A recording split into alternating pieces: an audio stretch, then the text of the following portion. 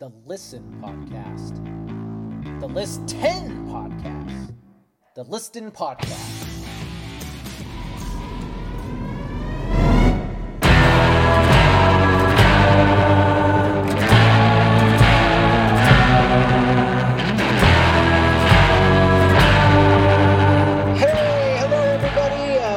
To the Listten podcast. I'm your host, Dan Wonderly. All my listeners out there, good to have you.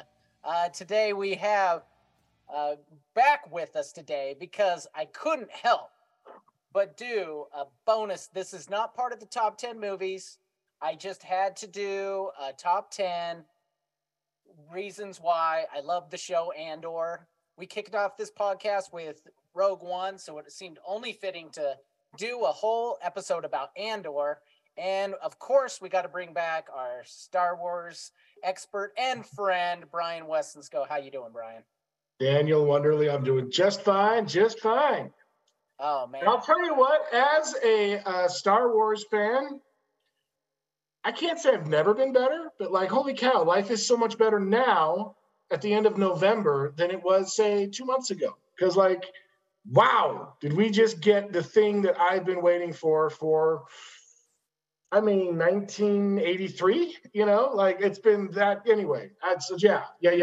Very happy, very excited. Good stuff. Fantastic. Yes, I would say the best thing since the original three, even beating Rogue One. And I loved Rogue One, but it goes so much deeper, and there are so many things that I loved about this show that I honestly can't contain my excitement. I was just dying. I kept wanting to call you even before we did this podcast and just talk to you about the show. And I'm like, I'm holding off my texts. I'm holding off everything. I'm like, save it for the pod. That's right. So, I mean, listen, I imagine anyone listening to this is probably familiar with Andor at least, or maybe they're just fans of whatever and they've heard some good stuff. Because honestly, of all the ones, it seems like it's sort of maybe lagging behind, and maybe that's a good thing because it's kind of a slow burn and it's something that would, benefit from word of mouth. By the way, I have a dog right here. If you hear breathing, that's him. He's just being nice anyway. Yeah. Well, I mean, the flow here, but he does that. So the point is that I don't know that it's very helpful for someone sitting here and like just gushing and just giving praise after praise after praise because it like loses meaning after a second. But like literally, it's the best. It's so good. It's everything I want it to be. And it's so good that it elevates the other things that directly come from it, right? It makes Rogue One better. It makes the original trilogy better. Like it's so, just gives us the substance and the tone and the detail and the intelligence and it just everything. Thank you for like, this justifies the whole Disney everything. It justifies all of it. It's worth it. 100%. Now, but I don't want to take away from such good shows as The Mandalorian, which I found very fun. Yep. But here's the difference. So before this actually leads into my number 10. So I'll just kind of lay out the format. This is the format we talked about ahead. We're each going to list 10 things that we loved about the show. Some of ours will overlap. If you say something, I'll be like, oh, yeah, actually, I have that at number, whatever. And so we probably won't end up actually saying 20 different things. But that's how we're going to do it. And I was going to defer to you as the guest, but what you said led right into my number 10. So I'm just jumping in right with number 10. Great thing about this show, prestige TV. Exactly what we're talking about. Mandalorian was great for Star Wars fans. Now, a non-Star Wars fan could jump in and enjoy Mandalorian, and they'll like, my kids love Mandalorian. It's Baby Yoda's adorable. They're so much fun. It's like a Western. It's a good show, but it's not. No one would call it prestige TV. You're not putting it in with the Breaking Bads and the Sopranos of the world. But I would with Andor. 100%. I would put this with all the great TV shows. It doesn't need to be Star Wars. In fact, the fact that it's Star Wars, I think, almost hurts it from other people watching the show because they're like, I'm not interested in sci-fi. And it's like, no, you got to understand, this is just a really good, well-written show that is just, it's prestige TV. 100% agree. It is right there with the layers and the complexity, and like, it's a place where the closer you look, the more there is to see, right? And the more you try to see there's all these little details, and there's sort of the little storylines that keep going on there. Hold on. So I had one of mine, and this kind of goes with this a little bit. We'll go on to this. We'll say this is my 10, which supports it and complements yours. That it seems like it was made for the streaming world where YouTube videos will exist, which is to say, it's not afraid to have to spell out certain details or spell out larger meaning of events, because they know that some guy on YouTube is going to sit there and spell it out for everybody else. And then I'm someone who watches it and then watches that YouTube video and then sees, oh, I missed that completely. But like, it just showed it in a very subtle way. I'll give you an example, right? So there's a couple of scenes there in the middle of the series where Cyril Karn is living with his mother. It's so good. Drinking blue milk. Oh my gosh. Yeah. Oh. Cyril. Yeah, so the names, Cyril's the guy the uptight guy that's he's the mall cop who gets demoted and then is in love with the Nazi lady. Yes, exactly. Perfect. It's so good. So there's a moment there where it has like two scenes of it where he's like in his bedroom in his mom's house in the depths of Coruscant, and he's just sitting there looking at a window, and like the sun comes out and he's like desperately looking at the light, right? Mm-hmm. And it never occurred to me, they have two scenes like that. I think they're like both opening an episode like two in a row. And like, what it is that he lives on the lower levels of Coruscant, which is a huge planet, nothing but a whole city, the entire planet is, with layers and layers. It goes like miles deep. And because he's low in station, he's low in the world. And that's literally the only time the sun will hit his room the entire time. It's the only time he sees sunlight. So he's sitting there waiting for it, right? And then later in the same episode, he confronts his lady love, Dedra, right? Now, here's what a lame show would do. A lame show would have, like, okay, let's pretend this is like post-peak Game of Thrones, right? When it got bad. Like, it was never great, but it got bad. So there's a moment there. Drive-by shooting on Game of Thrones, that's fine. Fine. So Cyril will walk up to Dedra and says, for 7 minutes every morning, the sun hits my window, and it's the moment I wait for all day long. And the bright of hope and sunlight and warmth comes into my life, and I wait, and it's brief and it's gone. You are the light in my life. It would be so spelled out and so obvious, Whereas this show, with the prestige thing, like you talked about with Breaking Bad, like you talked with Better Call Saul, I would add The Wire, I would add Mad Men, sure. And I really love the first 3 seasons of Fargo. Those are the ones that are in my wheelhouse. And those are shows that were made. First 2 seasons of Fargo. First 2. You didn't go for 3? 3 was a little, I get it. Okay, go on. 2 were very much the best, no question. Anyway. And it just lets you show it. Here's another one. And again, I didn't notice this thing to begin with, but I think the second to last episode, we got Lushin, right? King, rebel leader, guy.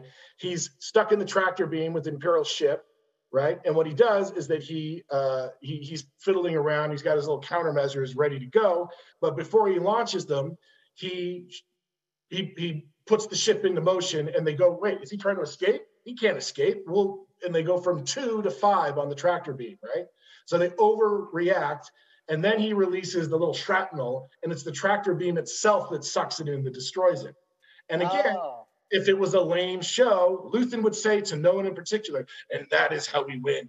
We get them to overreact. We get them to do that, and then they destroy themselves, right? But instead, they just show it, and they let it get figured out, and then some guy on YouTube says it, and then I see that video, and then I think I'm smart the next time I watch it, because I get it.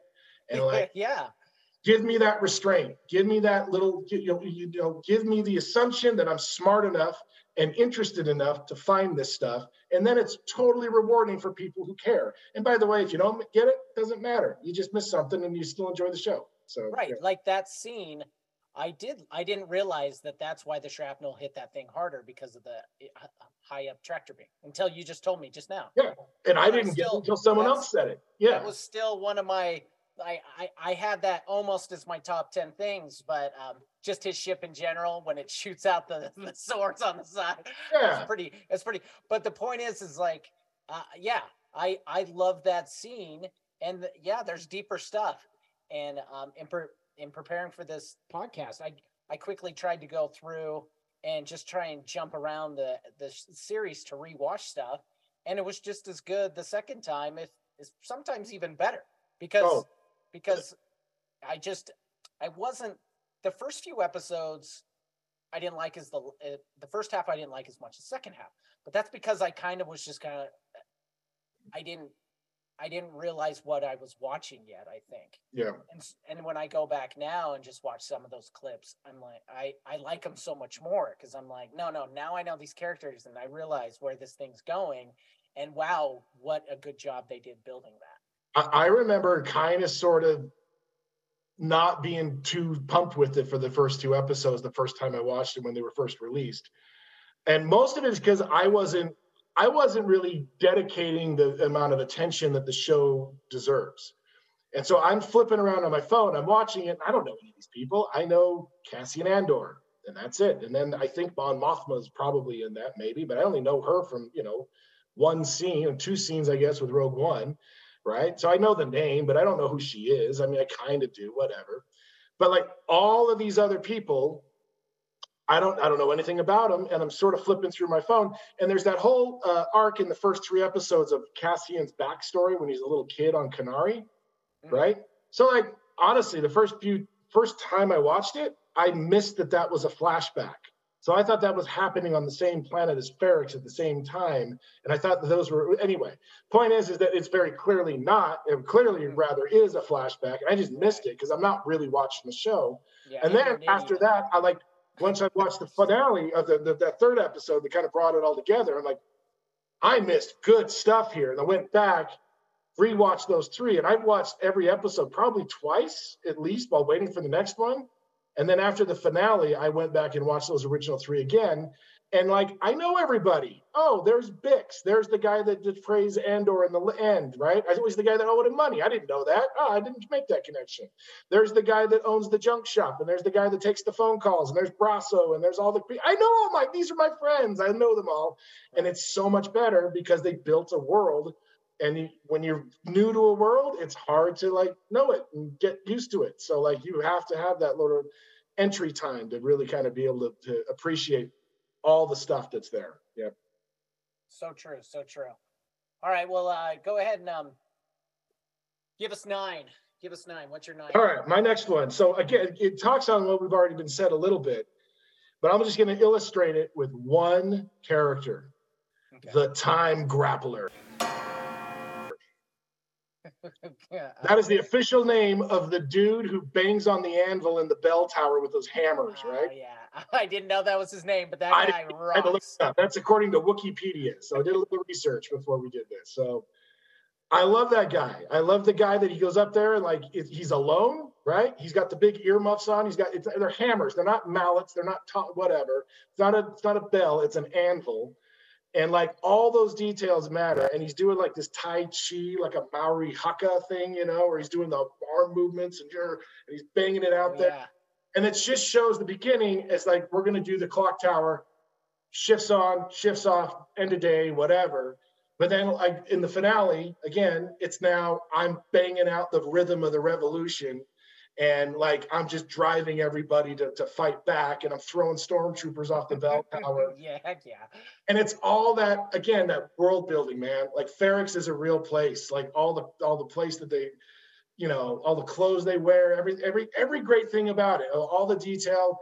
It's so much more well developed than just about any other. I can't think of another fantasy sci-fi place that's so very specific, and so. I just feels so lived in. Feels weirdly familiar, even though it's totally new. You know what I mean? Yeah, harkening back to when we were talking about Rogue One, it was 100%. One of our favorite things about Rogue One was that it felt real. It just feels real. It feels like they went to Ferrix and filmed this. And they're On like, location, right? let's get the But natives of even Ferrix. more than that, even just in addition to Ferrix, like again, going back to Canaria, I thought it was amazing that they have an entire storyline of little kids who live on a planet who wear adult-sized shoes because the adults are dead and these are the only shoes they have, and no one knows. I don't know what happened to the adults. They never talk about it. And the kids speak in a language and there's no subtitles. Like, how much do you trust your audience to like carry on and be interested in that? And it's fascinating to watch it. And then you go to, Aldani, and you got the little kind of, I don't know, Norwegian Incas or whatever they got there with the local crew, and right. All those things. And then the world building of the prison set and all of that stuff. Like, it's so perfectly unique, even though it's obviously trading on lots of other sci-fi stuff, but doing it so well. And again, it's totally convincing. It's totally immersing. Yeah. Well, I mean, I was listening to the director. Interesting stuff about like Aldani. He was talking about one of the things, they were going to have the festival at Aldani with just tons and tons of people, but then he had COVID come in and he couldn't have a lot of people. And then he actually shifted. And this is why I trust this guy, because he's like, what if it's one of these things where it's just people stop going and doing that religious pilgrimage, especially since, the Empire's taken. I mean, it's like, we'll just dwindling. And he's like, we'll make it the so Empire will fund the pubs so they have extra wine so they don't have to worry about making the trek. Yeah, exactly. And just a whole, like, so much thought goes into that. And he just, he's so great. He talked about, great job on that. Great job on that. Yes. So I'll go with my number 9. One of the things I love, so people call it fan servicey. I like tie-ins. Mm-hmm. I mean, I love that the show doesn't have, you don't need to really know much about anything to enjoy this show.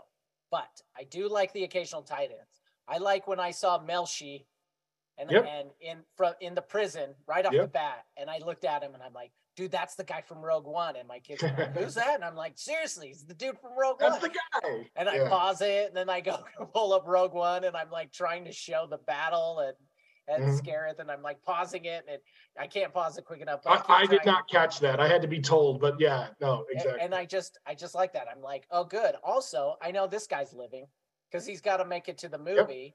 So that's kind of a nice, but just little tie-ins to the big picture. The Star another fun one flying over Aldani when it's just up in the air and stuff. It's just like that good Star Wars feel.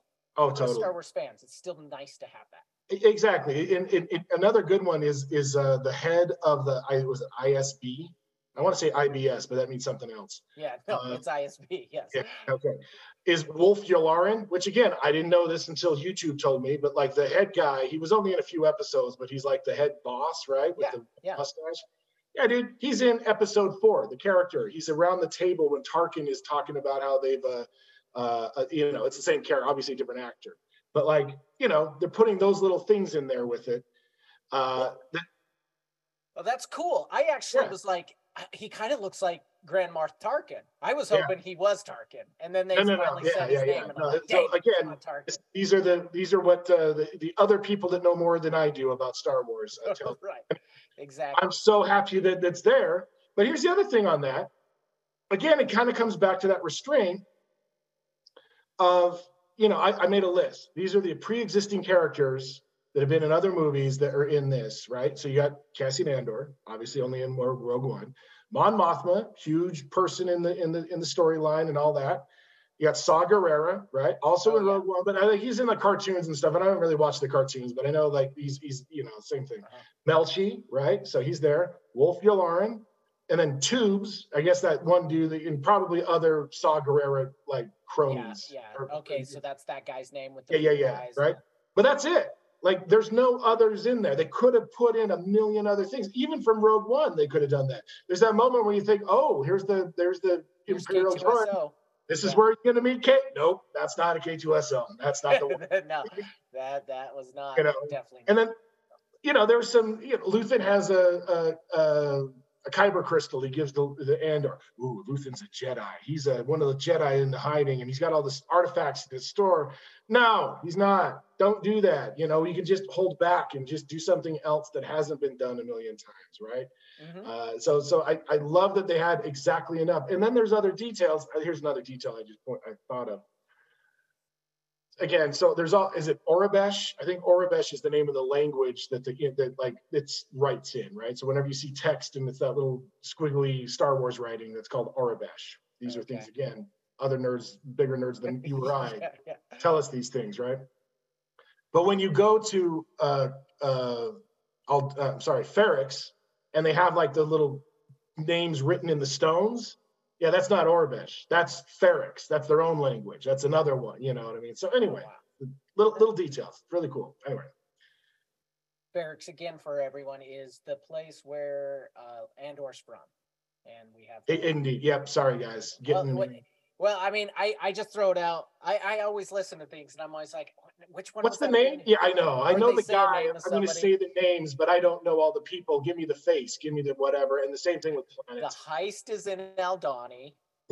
And then the prison. We'll just say prison. I can't remember the name. I don't know what the prison's called either. It's just prison. And then Coruscant, and then Narkina, I think, is the prison. Whatever. Oh, there you go. Anyway. Yes. Okay. Good stuff. All right, what's your 8? So my 8, I just said restraint. That was the one that I just talked about. Perfect. It ties lots of those details. So we're overlapping really well here. Should I go for another one? Well, I'll do 8 then. Yep, you go 8. I like a good heist. I thought it was great to have a heist. They threw in everything that I always want in a heist. Not everyone makes it.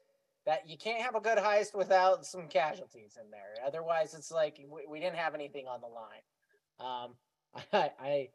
I like the when he comes in, he's just like, "Wait, you think you can fly out with that?" And he totally starts showing his worth right away, and just jumping in and just them planning it out. The model that the kid builds. I love that. It's not to scale. It's not to scale. It's not to scale. But it needs to be 3 times that size. Yeah. Oh man. Nemec. I love Nemec. Nemec is awesome. Yes. I definitely love Nemec. I like a good heist. I like a 3-episode arc towards a heist. Now, what a good job of just planning it out. Throw a TIE fighter flying over their heads as they're like camping out and stuff like that. Just throw in, build it up so that when they pull off the heist, you feel that it was earned, and I think they did earn it. They earned that heist. They didn't. Yeah. Nothing. It was hard work, and they pulled it off. It wasn't. And I think the tension on a heist, especially in like this context, can't be will it work? Because you got to think it's going to work, right? So like so make the tension. Who's going to make it out? Because we don't know any of these people outside of Cassian. Every one person can die, and it's so great the way we all get to kind of know everybody just in an episode or two. Obviously, we got Nemec, we got the former stormtrooper, we got the guy on the inside, we've got the real quick Nemec. Nemec is the kid who writes all the stuff that he's got his manifesto. He's got his manifesto for freedom and how the Empire is just what they're doing is wrong, and he's a true believer, as they say. Yeah, he's a warrior poet. Yes. But more poet than warrior, and he's kind of out of his element as far as the actual heist goes, but he's just a true believer. And then you got the shady dirtbag that tries to kill everybody. You got to have someone betray everybody, right? It has to happen. So and who does a great speech about his brother. Yeah. That's why he wants to get back the Empire, and you totally believe it. And then later he's like, nah, I made that whole thing. That's a lie. But seriously, what does it say? The axe forgets, but the tree remembers. That's just a perfect phrase. That so applies to lots of things. And I don't know, that sounds like it's a phrase that's hundreds of years old. Pretty sure they wrote it for the show. Yes. And sorry. No, that's it. So I'm gonna piggyback off that as well. Not specifically the heist, but I love the narrative structure of the 12 episodes with 4 arcs basically, right? Mm-hmm. So the first 3 came out right all at once, and it's sort of that, you know, the I don't know, not the revolution, but like, you know, the sort of the resistance on Ferrex and like how things are going right there. And you know, we've got I love the blue mall cop corpo guards just screwing everything up, just going in wrong, and it's all terrible, and you just messed it all up. And it's, you know, Andor is obviously going to kind of get introduced to the larger world. He's going to have the call to adventure, and he's going to decline it, say, no, I'm not doing it. What if we pay you? All right, I'll do it now, right? And he's got to learn. He's got to have this little thing. Then we have that 3-episode arc on Aldani with the heist. Whole new place. We meet 10 more characters. We get to know all of them, and when they die, we care, or when they do horrible things, we care. And then we have prison. That's like 3 or 4 episodes. And again, holy cow, how many people do we meet there that we know? Like, there's the old guy, right? Brooks. It's kind of Brooks from Shawshank. And when totally. Don't kill the old man. Come on. Hey, no, he's not going to make it. He's not going to make it. No, he's not. Brooks was here. Yeah. Anyway, so and then the final, you know, the finale thing. And so, like, what a great way to tell that story and just keep me interested. It's, if I had a complaint about the show, it was that it was hard to watch week to week to week. And, you know, now that it's all out, it doesn't matter.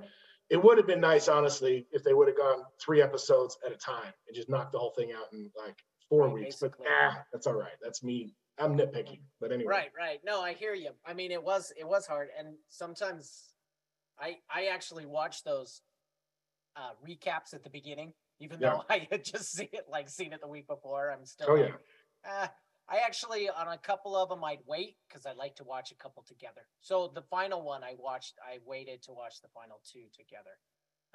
Because I kind of wanted them to. Good move, because the second to last episode was just set up and then kind of short.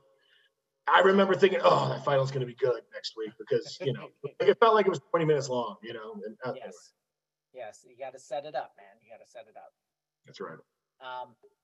All right. Well, we were just talking about, I'll actually do 7 since we were just talking about I put 7 as the Optimist Kid, which is Karras, or Kendrick. What's his name again? The Optimist Kid, the guy who wrote the manifesto. Nemec. Yeah. Well, I had a K in there, but he's number 7 more, mainly because of his manifesto.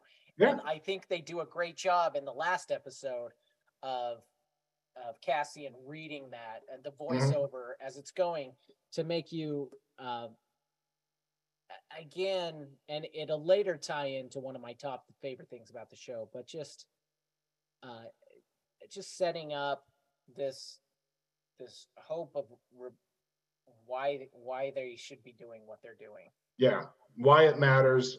How do you defeat totalitarianism in this sense, right? Like how can an individual spirit defeat, you know, a tyranny? And like it's very difficult to think about, and it's, again, obviously it does a whole lot to show that the development of Cassian as a character from episode 1 to episode 12, because obviously that's him. And again, thank you YouTube people, fun little detail. When you see Cassian Andor in Rogue One, he's got that big kind of hooded jacket with the big furry thing, you know what I'm talking about? Like, I don't know when he wears it. Strapped to the outside of it is Nemec's manifesto. Oh, right? Really? Yeah. Oh. So, like, if they did that on purpose or they did it on accident, like they know what they're doing, man. This is very, very well crafted, thoughtfully put together. So, anyway, they know what they're doing. All right. So are we on your 7? I don't know what number I'm on, but I'm going to overlap again. Let's see here. This is number 6 for me. Okay. Anyway, and it's similar, and I just put really, really good speeches. Yes. Right. So we've got Nemec's little, you know, speech. He had several like really interesting comments about the nature of what was it? He was talking about mercenaries in a rebellion or a revolution and whatever. It's a tool that can be used, that the Empire has no. Anyway, whatever. He makes all these points. But so the last episode, Marva, awesome speech by Ghost Marva, fantastic. Luthen has his "What does it cost me? What does it cost me?" speech, right? To talking to I love how that guy's named Lonnie. That's just a funny name for me. Right? Well, I got the chills. Luthen's speech is my number 2, actually. It's Yeah. my second favorite thing about the show.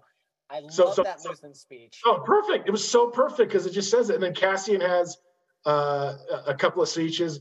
And then Kino, right? So Andy Serkis, great speech. And like it's just, here's the moment. Here's the emotional toll. We have to risk everything that we have and give everything that we have to give to defeat the ultimate evil, and there's no other way, right? Yep. And there's only way out. And the finest speech of all is our friend Mall Cop Cyril Karn, right before he goes in on, like, I think it's episode 3 or something, where no one's listening. He's like, let's go for the sake of justice. There comes a time when the risk of doing nothing becomes the greatest risk of all. It's just one of those decisive moments, and I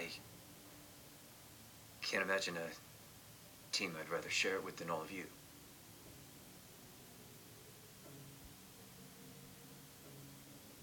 There's no room for doubt on the path to success and justice.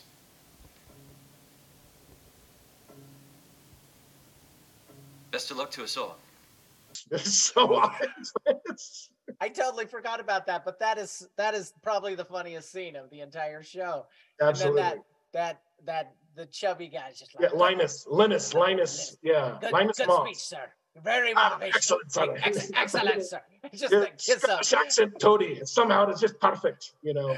Oh man, yeah. That guy with button chops. It's perfect. Oh my gosh, that Cyril is such a tool, and there's nothing more that I dislike than a tool.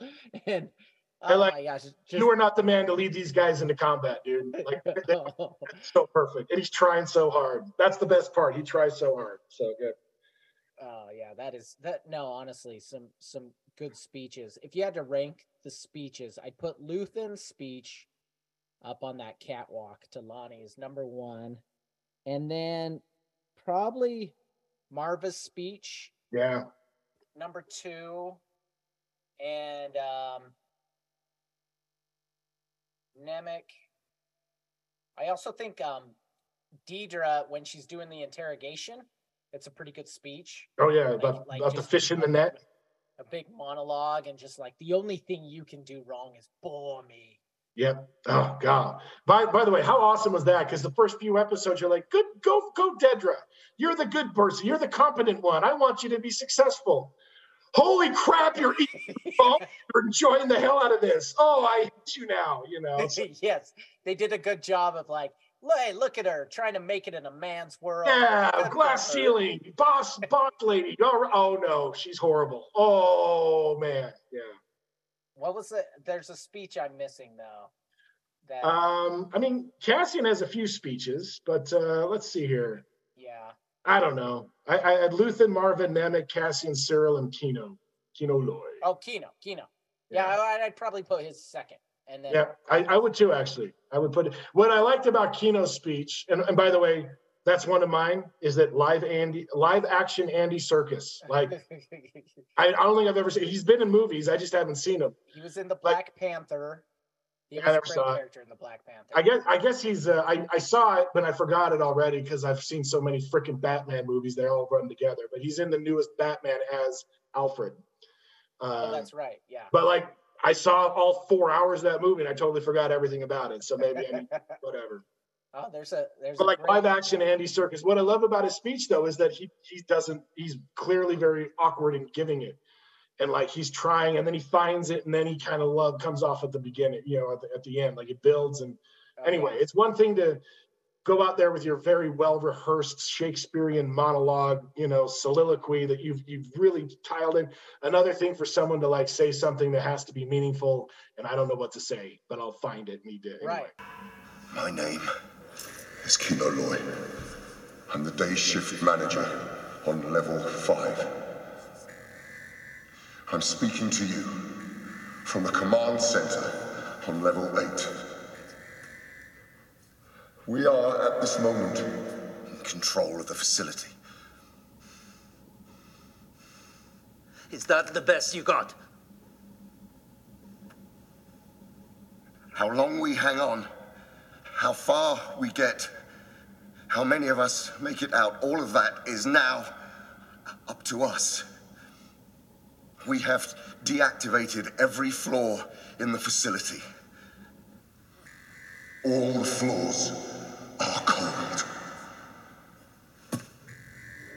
Wherever you are, right now, get up. Stop the work. Get out of your cells. Take charge and start climbing. They don't have enough guards, and they know it. If we wait until they figure that out, it'll be too late. We will never have a better chance than this. And I would rather die trying to take them down than giving them what they want. We know they fried 100 men on level 2. We know that they are making up our sentences as we go along. We know that no one outside here knows what's happening. And now we know that when they say we are being released, we are being transferred to some other prison to go and die. And that ends today. There is one way out. Right now. The building is ours. You need to run, climb, kill. You need to help each other. You see someone who's confused, someone who's lost. You get them moving and you keep them moving until we put this place behind us. There are 5,000 of us. If we can fight half as hard as we've been working, we will be home in no time. One way out!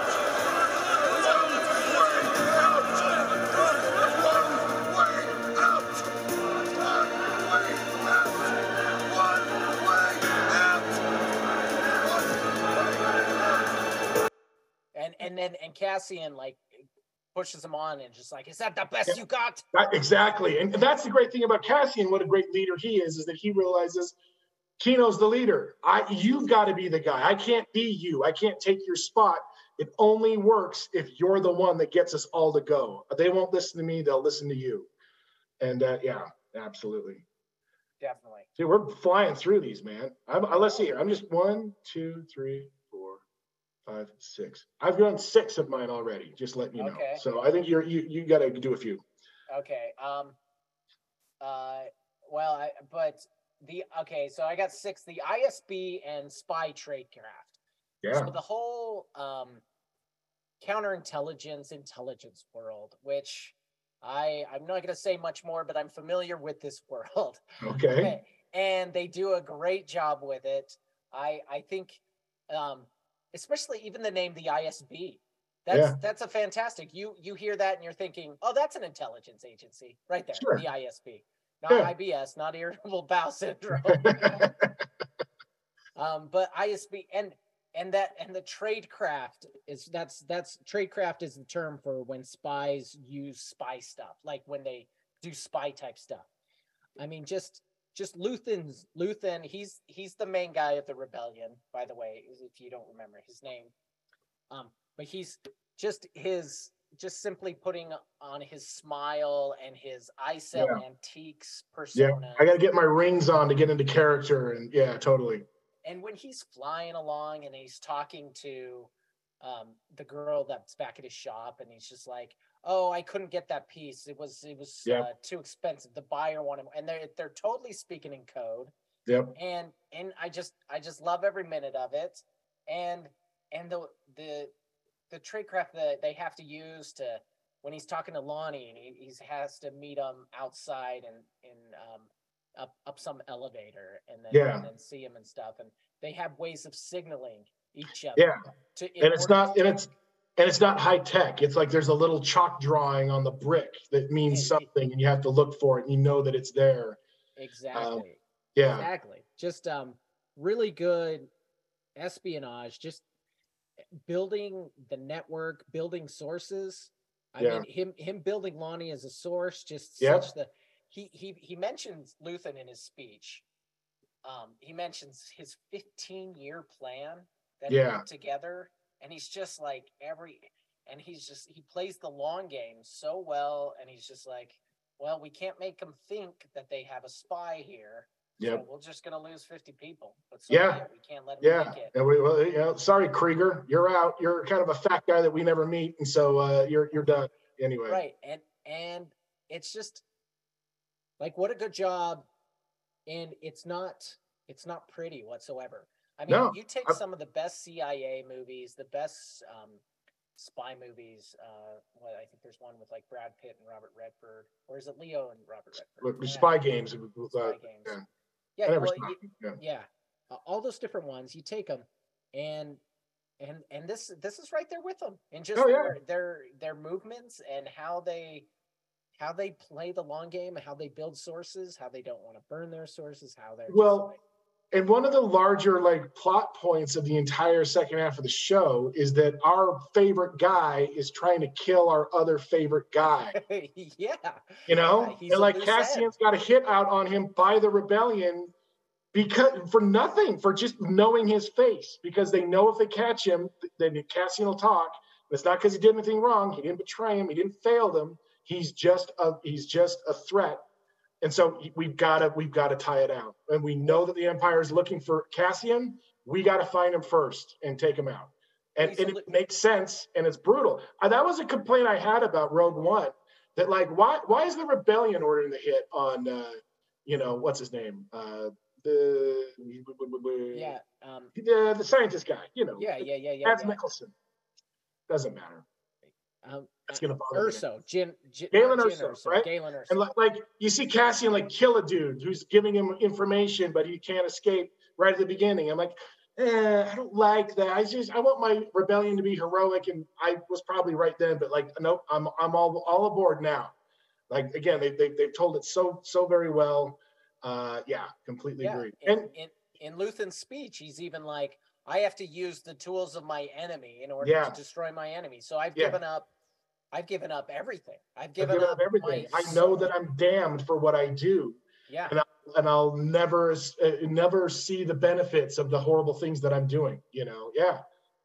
And to add on that, in addition to all the sort of spycraft and the intelligence stuff, and like that how quick Dedra was to say, okay, we've got Krieger, kill him and make it look like an accident, so it floats out there and let someone else find it. Like they knew exactly what to do, how to like play it in a way that they could get what they want, but like never give it up, right? Exactly. But in addition to that, I love, and my thing on my list here was Mon Mothma's useless husband, right? And what I mean by that is like all of the political intrigue of the Mon Mothma story about how she's trying to fund the rebellion, but she cannot. Everyone around her is a spy, and she knows it. Her husband's completely unreliable. Her kid's a kind of a crappy little kid, like everything around her is like, and she's trying to preserve it. And again, compare that, and not to throw stones at easy targets here, but compare that to all the quote unquote political intrigue of the prequels, right? Like that was so boring. It was so dumb. It was so just bland and blah, even though it was like the actual thing was happening was really good, but the actual cinematic execution of it was very bad. Whereas this one, everything was so cool. And I love the ending where Mon Mothma basically frames her husband for being a gambling degenerate sack of crap. And that's where the money went. And she's just having the accusation to him, knowing full well the driver's listening, Yep. And again, they didn't spell it out. We all know what's happening. And it's just, so good. So right. Good. Well, and yeah, you're not sure at what point you know what's happening, because it's like, yeah, but that's okay. They let you figure it out at your own speed, because it's at first it's just like, maybe you don't know that she's setting him up. Yeah, totally, and it could go either way. It's actually pretty ambiguous as to which way it's, because he's probably gambling. He's probably is spending a ton of money, So anyway, yeah. Yes, indeed. I'm going to jump in. My number 5, we haven't touched on at all, actually, in all our time. And it's the score. because I love me some scores. All right, It's on my list. And they and just the beginning, just that. So the director met with the guy who did the score. By the way, his name is Nicholas Britell. He's the composer. He met with him, and at the beginning he said, the first thing he wanted him to compose was the funeral scene at Ferrex in the final episode. With all those horns, and you're walking down the road. Like the flutes and the so good. It's so good, and it sets the tone so well. This kind of melancholy. You feel like you're at a funeral. It's you've never heard it, yet it's so familiar.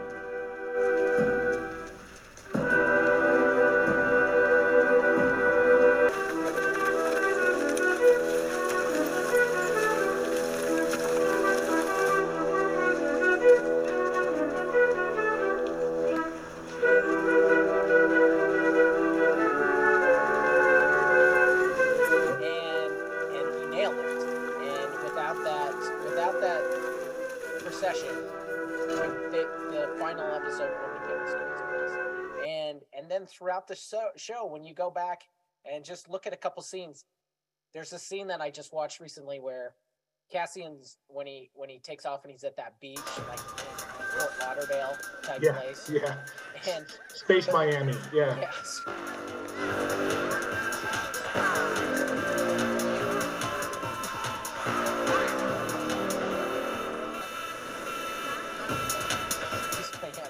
There's this music there that's this kind of disorienting music.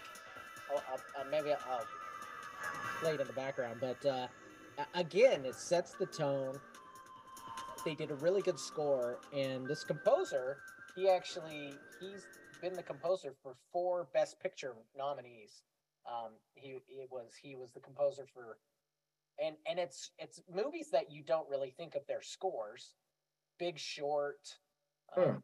Vice, Don't Look Up, all political dramas, and then Moonlight, which actually won the Best Picture back in the day. But my guess is, because the fact that I really wasn't thinking much about the scores, he finds a way to make the score mean something without sticking out so much that it's like it doesn't punch you in the face, but right, it adds. The fact that a lot of his almost all the scores he's done, those movies have gone on to do well. They were probably carried by the score that people didn't even realize because he's in the background doing it. So shout out to my guy who I'm now putting on my list along with all the great composers out there, Nicholas Britell. Well done, Nicholas. Yeah. So again, I always loved that the opening score or the opening scene was just that little logo in space, and it was that same funeral theme. It was the same tune. And then they would add like different tones and different instruments to it to like kind of give you an idea what's this episode going to feel like, right? And I think that's such a really interesting way to start the show because you know, it's a great way to sort of set the expectation. And I don't know of any other show that's ever done that. Like we're going to have the same music to open the show up, and it's going to be a little bit different, a little different arrangement every time to sort of just match what we're doing. Like, how many TV shows have I seen? And I've never seen that before. So, have you ever seen Succession? No, I hear it's pretty good though. Yeah, it's a pretty good show. He also did the music for that, and frankly, the beginning music is what draws you into the show every time you see it. It's just this. It gets you pumped for the show. The show is it's good, but it definitely that music. So I was excited to see he was actually the gotcha. So we're keeping overlapping. I only have 2 left of my list 10s. Oh my goodness! So you catch up with me, man. What's your next? Okay, well, all right. So number 4, the Rebellion at Rick's Road, where the funeral, the speech was great. But then the Rebellion, when they're just fighting, and you know what's great about it is blasters and stormtroopers are finally menacing again. Yeah. You know, they've lost all like honestly, like stormtroopers, even from the first Star Wars, kind of didn't feel all that menacing. But man, did they feel menacing at Rick's Road is the road that was in that final funeral scene. Yeah. That was the name of the road. And but like you see characters that you learn to like, they got shot with a blaster and they're dead. It's over. Yeah. And these blasters the guy that answers the radio, and like they focus in on him just a little bit, and they just hang on it for an extra beat. And I'm like, by the way, I was scared to death that they were going to kill Brasso. Scared to death, because I'm like, he's too cool. They're gonna have to cut our heart out here a little bit. I bet he goes, and I'm so glad. That's Cassian's best friend.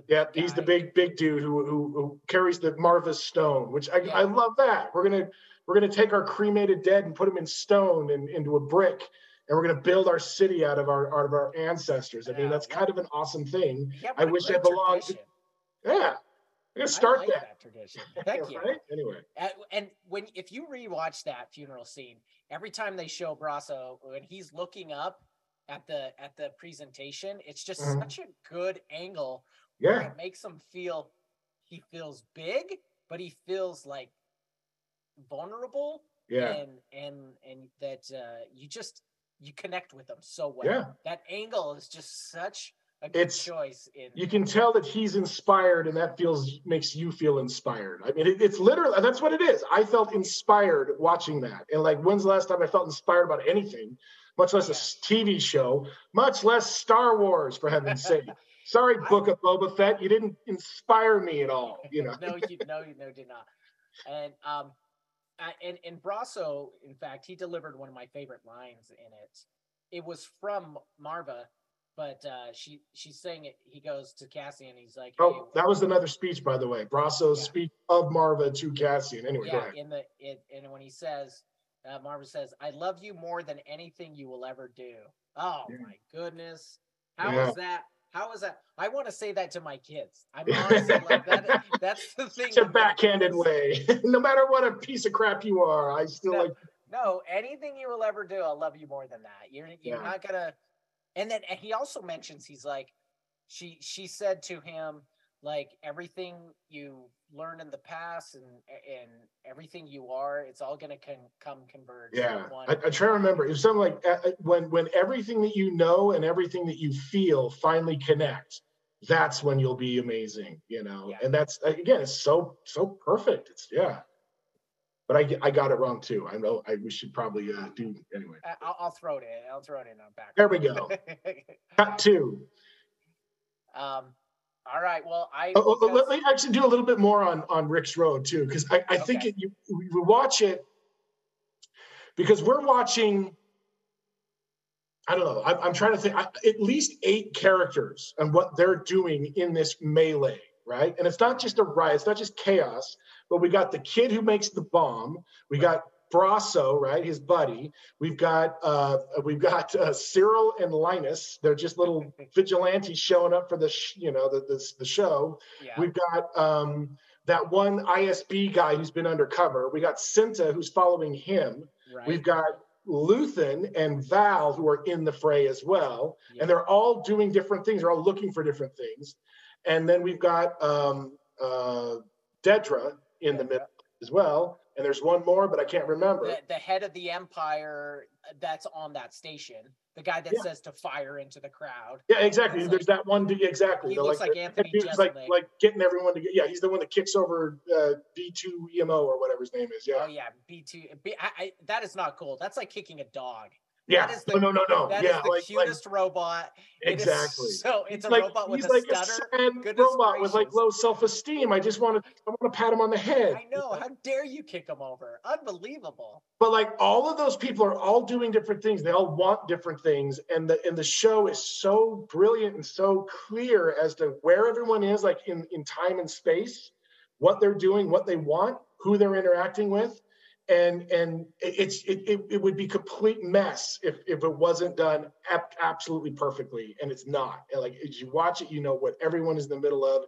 And dude, I'm telling you, when Dedra gets like taken by the mob, I'm like, dude, they're gonna freaking rip her apart. It's gonna happen. Holy cow!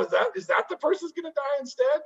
Anyway, yeah, crazy. And then Cyril, what an awkward when he's with her. It's like, are they about to kiss? What's going on here? This is so awkward. Like that was the craziest, best thing I've ever seen in my life. Oh, in yeah. fact, that leads to one of mine. I'm going to go with one more.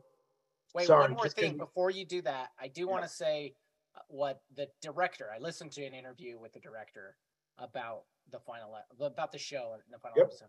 He said how hard it was. What everyone always wants is all the main characters to be together. Mm-hmm. But this director also did the Jason Bourne movies, and he's like, it's hard to make the main people together because that was the hardest thing in Bourne because they're always trying to run away from each other. Yeah. It's like, and he was like, how do we get Cyril? And he said, he's like, I wouldn't have done it if it wouldn't have worked, but he's just like, oh, we'll have Linus call him up and just be like, it'll be broken up. And he was so happy with how it worked out.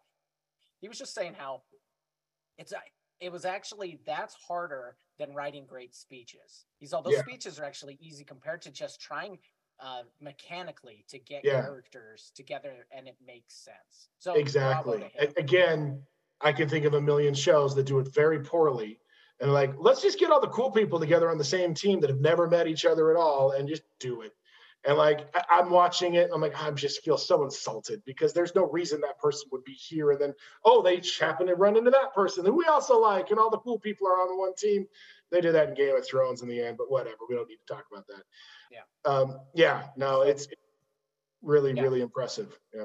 You were leading into yours then. All right. So we already did, but it's honestly, it's one of my very favorite things of the whole show. He's probably my favorite character to watch. And again, we've talked about him a lot, but Cyril Karn. Every single human interaction that this person has throughout the entire show is just gold. Whether it's his supervisor at the beginning and when he's discussing his tailored suits and piping, whether he's talking to, Linus Moss, his little Scottish go-to, toady dude, making the speech to all the guys. Every single thing he does. Then his mom, it's so great. And I don't know who Uncle Arlo is, but holy cow, I know who Uncle Arlo is, right?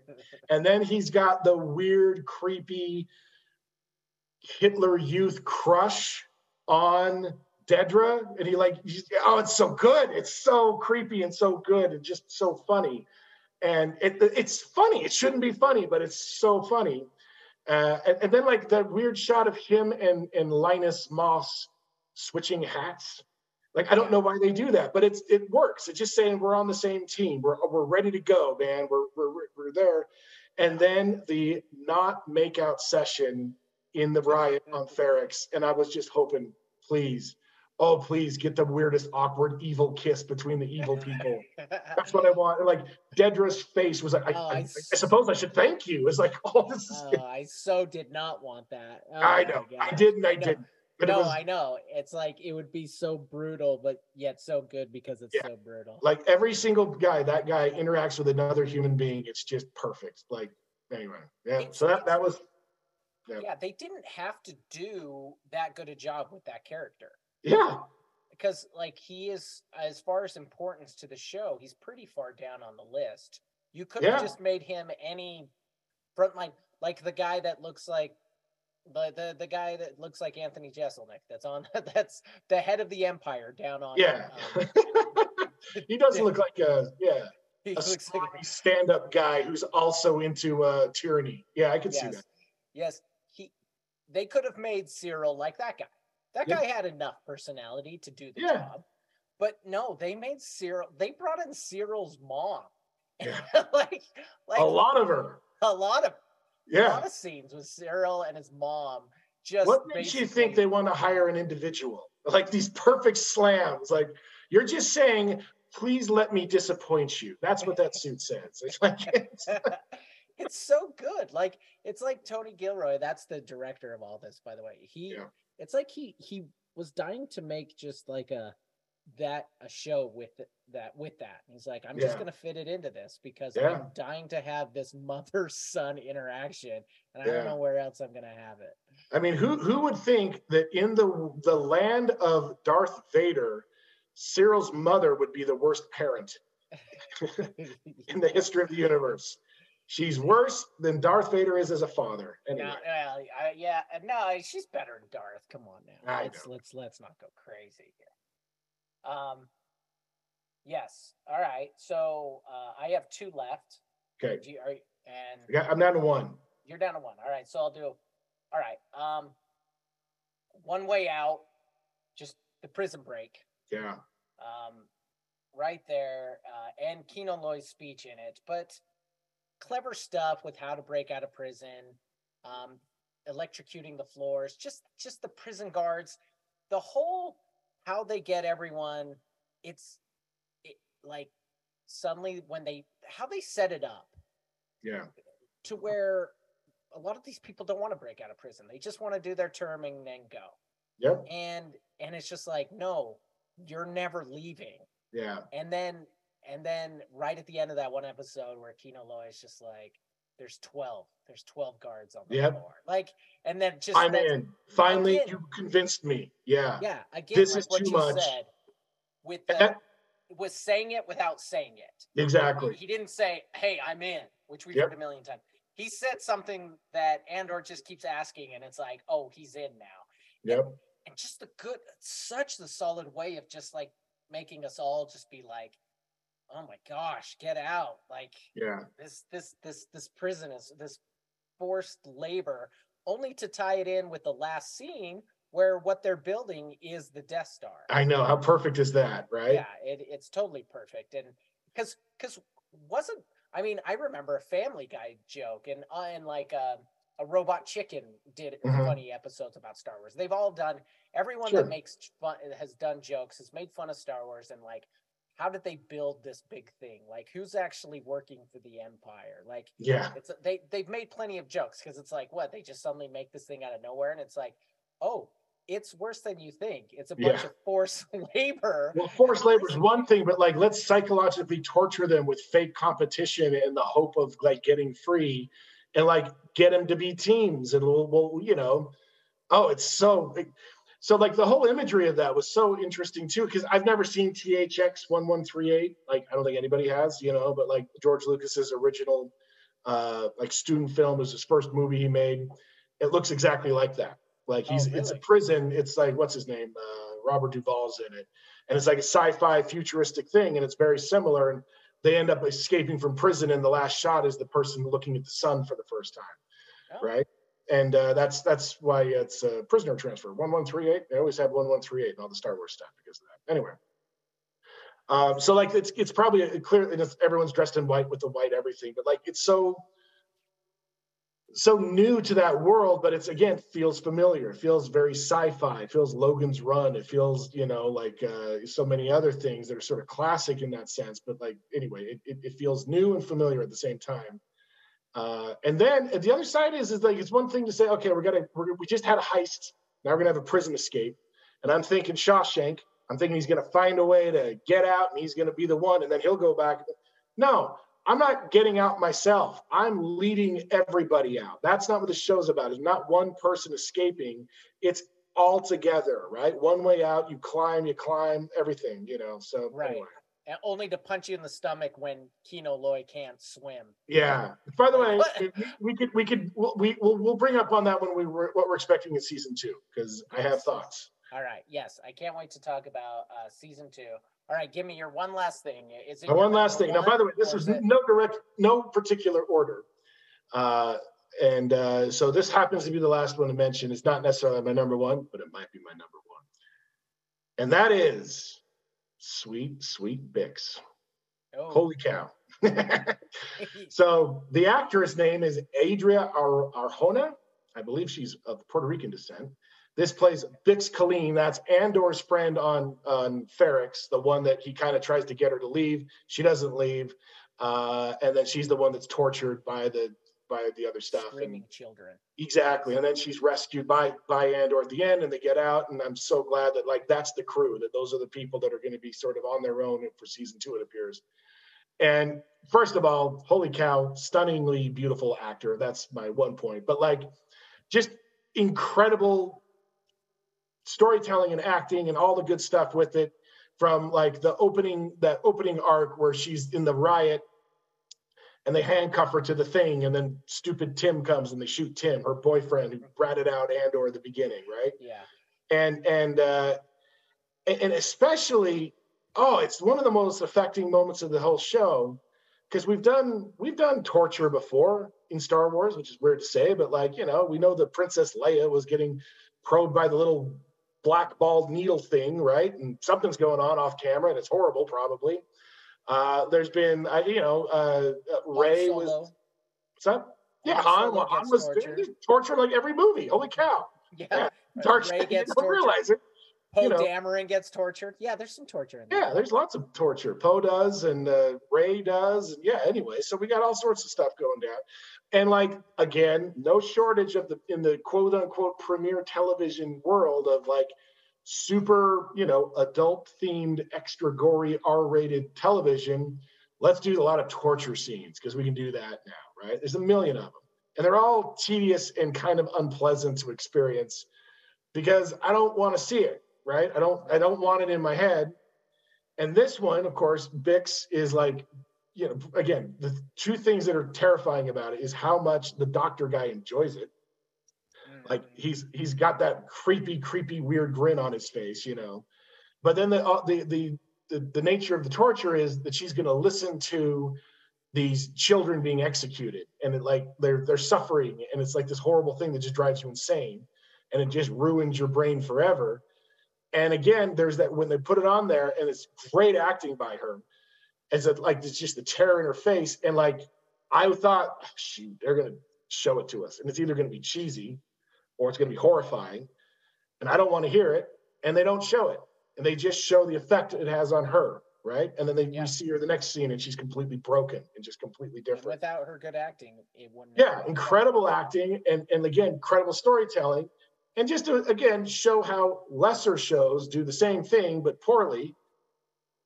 Game of Thrones. Like, Game of Thrones, did you watch it? I don't know if you're... Yeah. All right. I mean, when that books, one... Did you read the books? I don't want to the book. I don't want to go off. I didn't read the books. So torture throughout that one season where it's like the entire season is just torturing that one guy. Yeah. It's the most miserable thing on earth. Ramsay Bolton is torturing Theon forever. Yeah. And like, in the books, it never shows it. In fact, we think Theon is dead in book 2. We don't see him again until book 4. Book 5. Anyway, and then we only introduce him as the character Reek. And by the first chapter, you find out, oh my gosh, this is Theon. This is what happened to him. And we just see the result of the torture. And you're in his head, so he thinks about it. But like, you never have to sit there and watch him peel skin off everything or whatever, And the point is, way more effective, obviously, storytelling, way more compelling as it goes.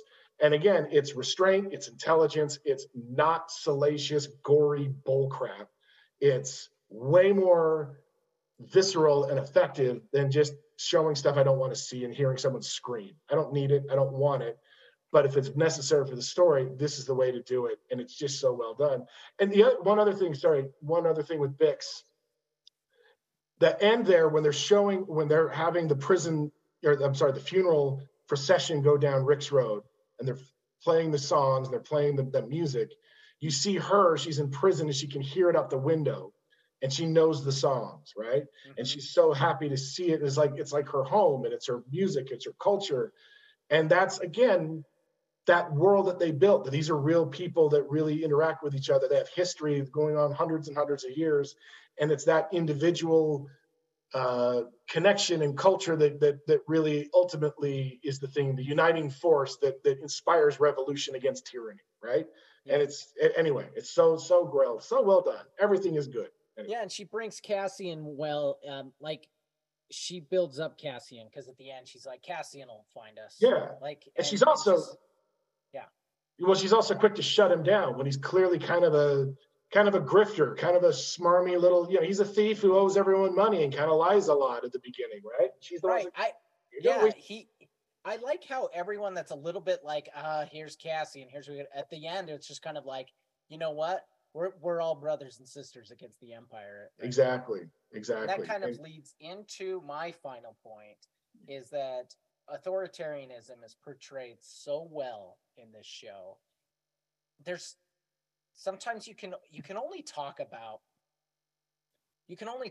how awful authoritarianism is to people, and they're just like, yeah, that sounds awful. Like, You ask my kids how often I've talked about the PRC, the People's Republic of China, the leadership there, the communists, and they're like, "Yeah, okay, Dad, China again." I'm just like, they have detention camps where they re-educate people. Yeah, like it's like they don't allow protests. Like, you don't understand, and they're like, okay, like no one gets it. And then for a show to be able to put forward just a little taste of just like how horrible it is. Yeah. There's no escape. Like, I like how they present it when Andor, he goes off and he's like, I got my money. I'm going to run from the authoritarianism. It's not my problem anymore. And I can't solve it. Yeah. I can't fight it. I've got money. Yeah. So now that I have money, now I can live my life, and they're not my worry anymore. And then he gets thrown in prison for something he didn't even do. Yeah. And it's just what. And the result, the crazy laws that they threw him into prison for was a direct result of the Aldani heist itself. So it's like, like you can't win for losing or whatever, right? And it's you can't outrun authoritarianism in your country. It's like, oh, I'll just ignore it, and it's someone else's problem and stuff like that. Yeah. And they do such a good job of portraying that. And thanks to that, because there's nothing more it's just like, it needs to be taught throughout. Yeah. Throughout, when people in our country like complain about when they use such hyperbole, like, oh, this person's like Hitler, and this person's like, they're taking all our rights away, and it's just like, man, you have no idea. That's not that. Like, but at the same time, good, fight against it, because the last thing I want is taking away freedom of the press. And just like, I like the fight against totalitarianism or authoritarianism. And good for this show for pointing it out. What I also appreciated about it is, though, it was very sharply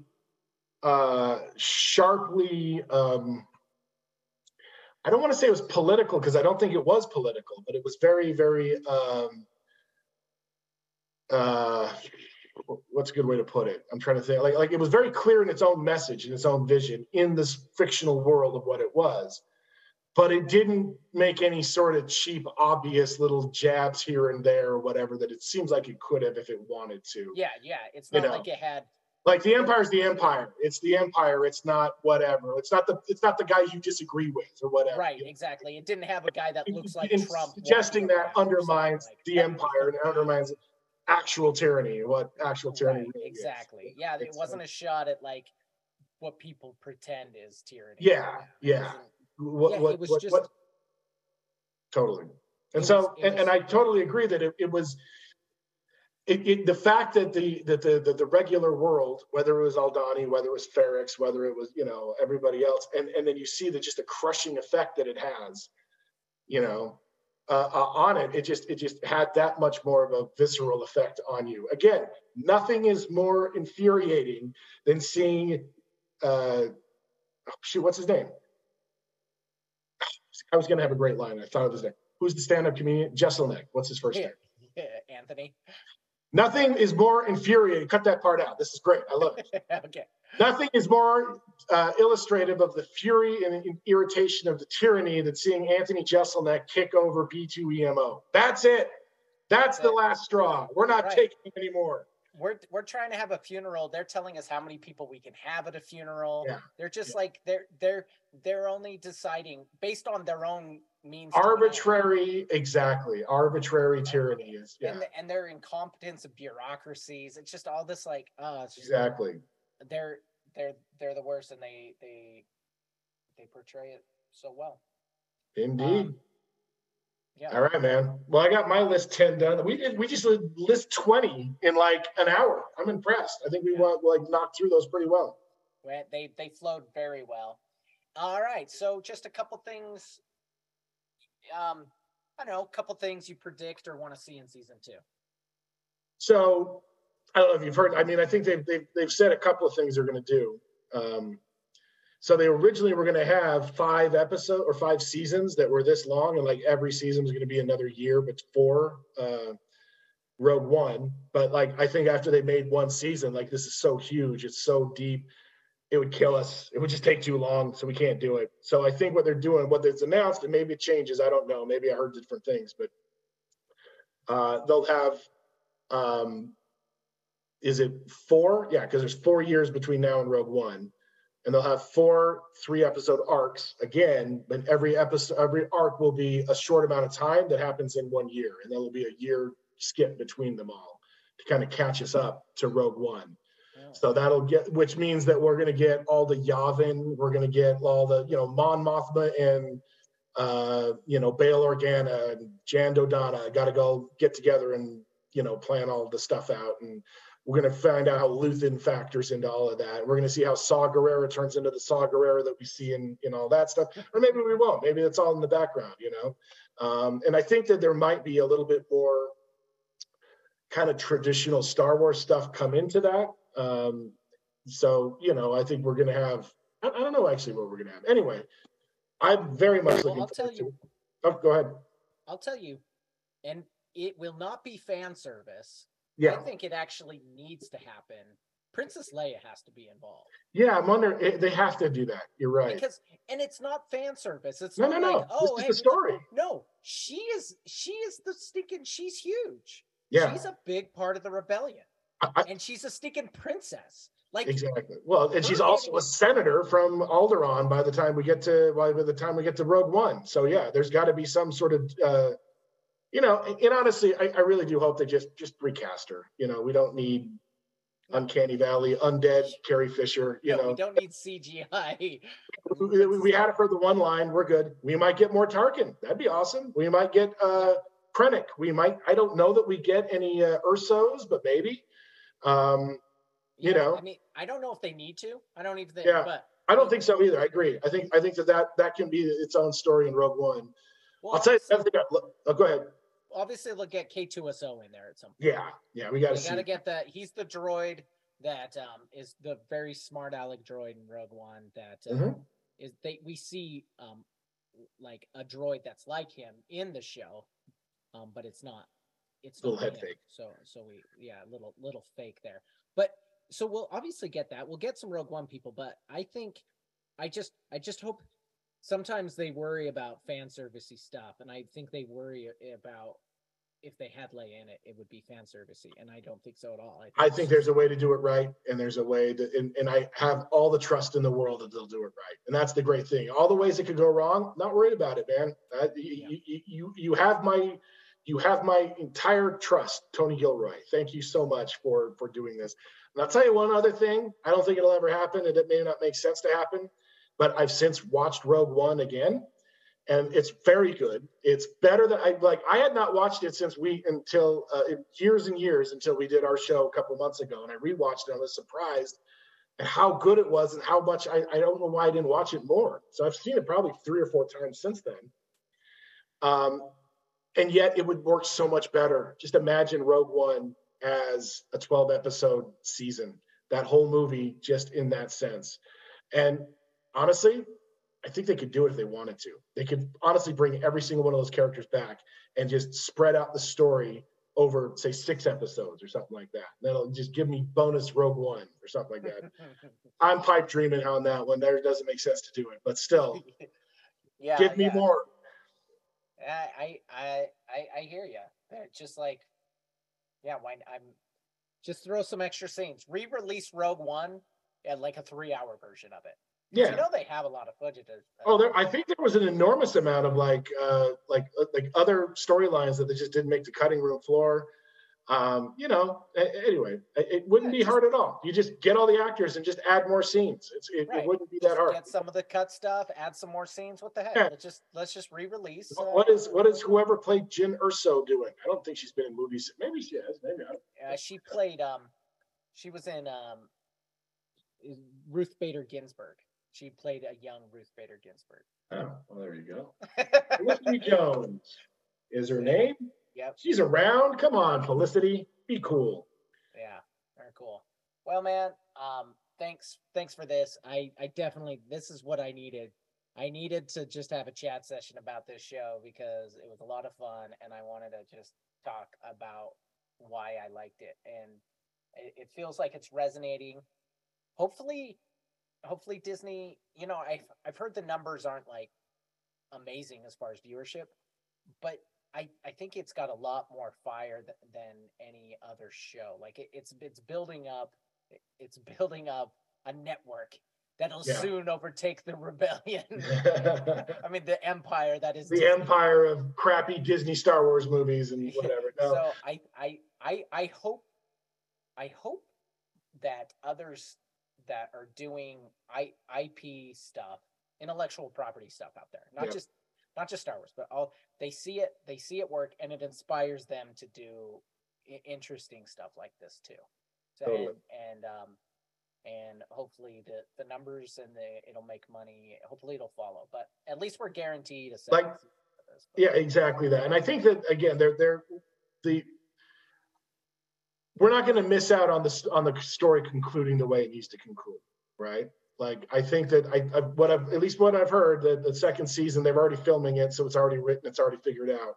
That they have all the intention to end it with the second season and bring it all to close with that, which is great, honestly. I mean, if you give me that, that's like 20 hours of amazing content. Thank you for that. I usually don't give a flying crap about like awards, but like I'm gonna be like bucking for this one to get like a bunch of Emmys because it deserves them, as far as I'm concerned. And like anything to kind of get this going. Like I remember back in the day, Wando, I don't know what, Dan, what's your name? Sorry. Anyway. It's both. Go ahead. All right. Like I was an early adopter of a particular show called Arrested Development, and I absolutely loved that show early on. I was right there with it. I'm like, please keep making this show. No one watched it. It won all the Emmys, and no one still watched it. I'm like, I'm literally like spreading the gospel of Arrested Development. You got to watch it. It's going to get canceled if you don't want. And they got canceled. So I kind of feel the same way about this one. Just I hope that more people watch it, not because it's going to make more of it, because like I said, I feel like they already kind of have the end point figured out.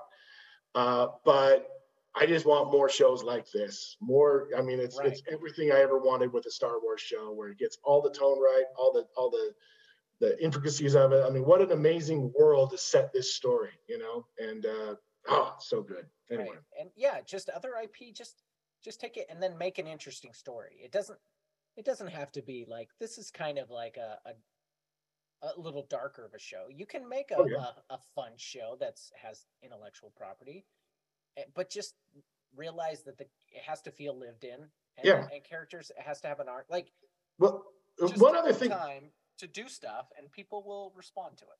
Totally. And one other little detail, because you were talking about, Mandalorian and how it's fun, and if you're a Star Wars fan, you're right along for the ride. But you wouldn't necessarily try to convert someone to being a Star Wars fan by showing them Mandalorian necessarily, right? You kind of have to have that context to really enjoy it going into it. And even if you go back, in my opinion, you got the original trilogy, obviously is what it is, Rogue One, Mandalorian. And then I understand that, like, I'm not a completist. I haven't watched all of the Clone Wars or Rebels, whatever, but I know that they're good, and I know that people really like them, and it's same people that did a lot of the Mandalorian and all that kind of stuff. All that to me is the good Star Wars, right? The stuff that's like good story, that's told well, that feels right. It's all the good stuff. But all of those things are like done in a style of that Saturday morning serial. It's very much an adventure movie. Like the movie is self-aware that it's an adventure movie. And it's always kind of with a little bit of a wink, right? You're going to have something that's going to be kind of campy or kind of funny or kind of silly, and there's going to be a pratfall, and the Sarlacc is going to belch and that sort of stuff, right? And we all kind of know that it's there. Andor is the first thing that doesn't have that sort of insulation, where it's sort of kind of a joke and it knows it. It's taking itself deadly seriously and like knocking it out of the park. Like if it was deadly serious as it is and sucked, it would have been pretty tedious and like, whatever. But like it like points for attempt of difficulty. You know what I mean? 10 out of 10. Like it's so good. Anyway. I agree. And it still makes Star Wars better. That's what's so great. The original Star Wars, it makes it exactly. better. In fact, My last point is there's this. If you watch Star Wars again after Rogue One, you go straight into Star Wars after watching Rogue One. Darth Vader's just like, you weren't on any mercy mission. Yeah. He's like, and we freaking caught you. We were there. I was there. I was there. Yeah. But Princess Leia's like, oh, come on, what do you? The Senate's gonna hear about this and stuff, and it's just like, we all know the Senate is just a paper tiger at this point. No one listens to the Senate. It's all about the Empire. Like, they actually do a really good job, even in this campy Star Wars movie, of just little breadcrumbs of authoritarianism. Yeah. In fact, Leia's line, I wrote this down, where the more you tighten your grip, the more star systems will slip through your fingers. And that's what this English accent. But anyway. Yes, that's what this whole show is basically them getting them to tighten their grip. And so more star systems slip away because they just they'll join the rebellion against. And so that's, again, why Princess Leia is a huge part of it. Totally. Turn the tractor beam up to 5. Oh, whoops. It blew up in our face, Yeah, totally. Exactly. Well, thank you so much, Brian. My pleasure. A lot of fun. But again, we did the Rogue One thing like 2 months ago. I'm like, oh, by the way, Andor's coming up. Might be good. Had no idea, no expectation that it would be this good. Yeah, none. And so happy for it. Exactly. Well, cool, man. Talk to you later. Take it easy. We'll see you. Hey there, I just wanted to end with Lushin's speech. So if you want to stick around and listen to it, here it is. The greatest part of the entire season, practically. You're trapped, Lonnie. There's no pleasure in saying it, but you're going nowhere. My sacrifice means nothing to you, does it? I said I think of you constantly, and I do. Your investment in the rebellion is epic.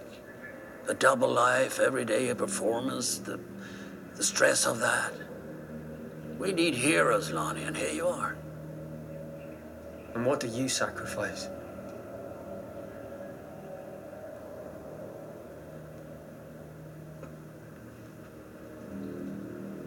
Calm. Kindness, kinship. Love. I've given up all chance at inner peace. I made my mind a sunless space. I share my dreams with ghosts. I wake up every day to an equation I wrote 15 years ago from which there's only one conclusion. I'm damned for what I do. My anger, my ego, my unwillingness to yield, my eagerness to fight, they set me on a path from which there's no escape. I yearn to be a savior against injustice without contemplating the cost, and by the time I look down, there was no longer any ground beneath my feet. What is my sacrifice? I'm condemned to use the tools of my enemy to defeat them. I burn my decency for someone else's future. I burn my life to make a sunrise that I know I'll never see. Now, the ego that started this fight will never have a mirror or an audience or the light of gratitude. So what do I sacrifice? Everything!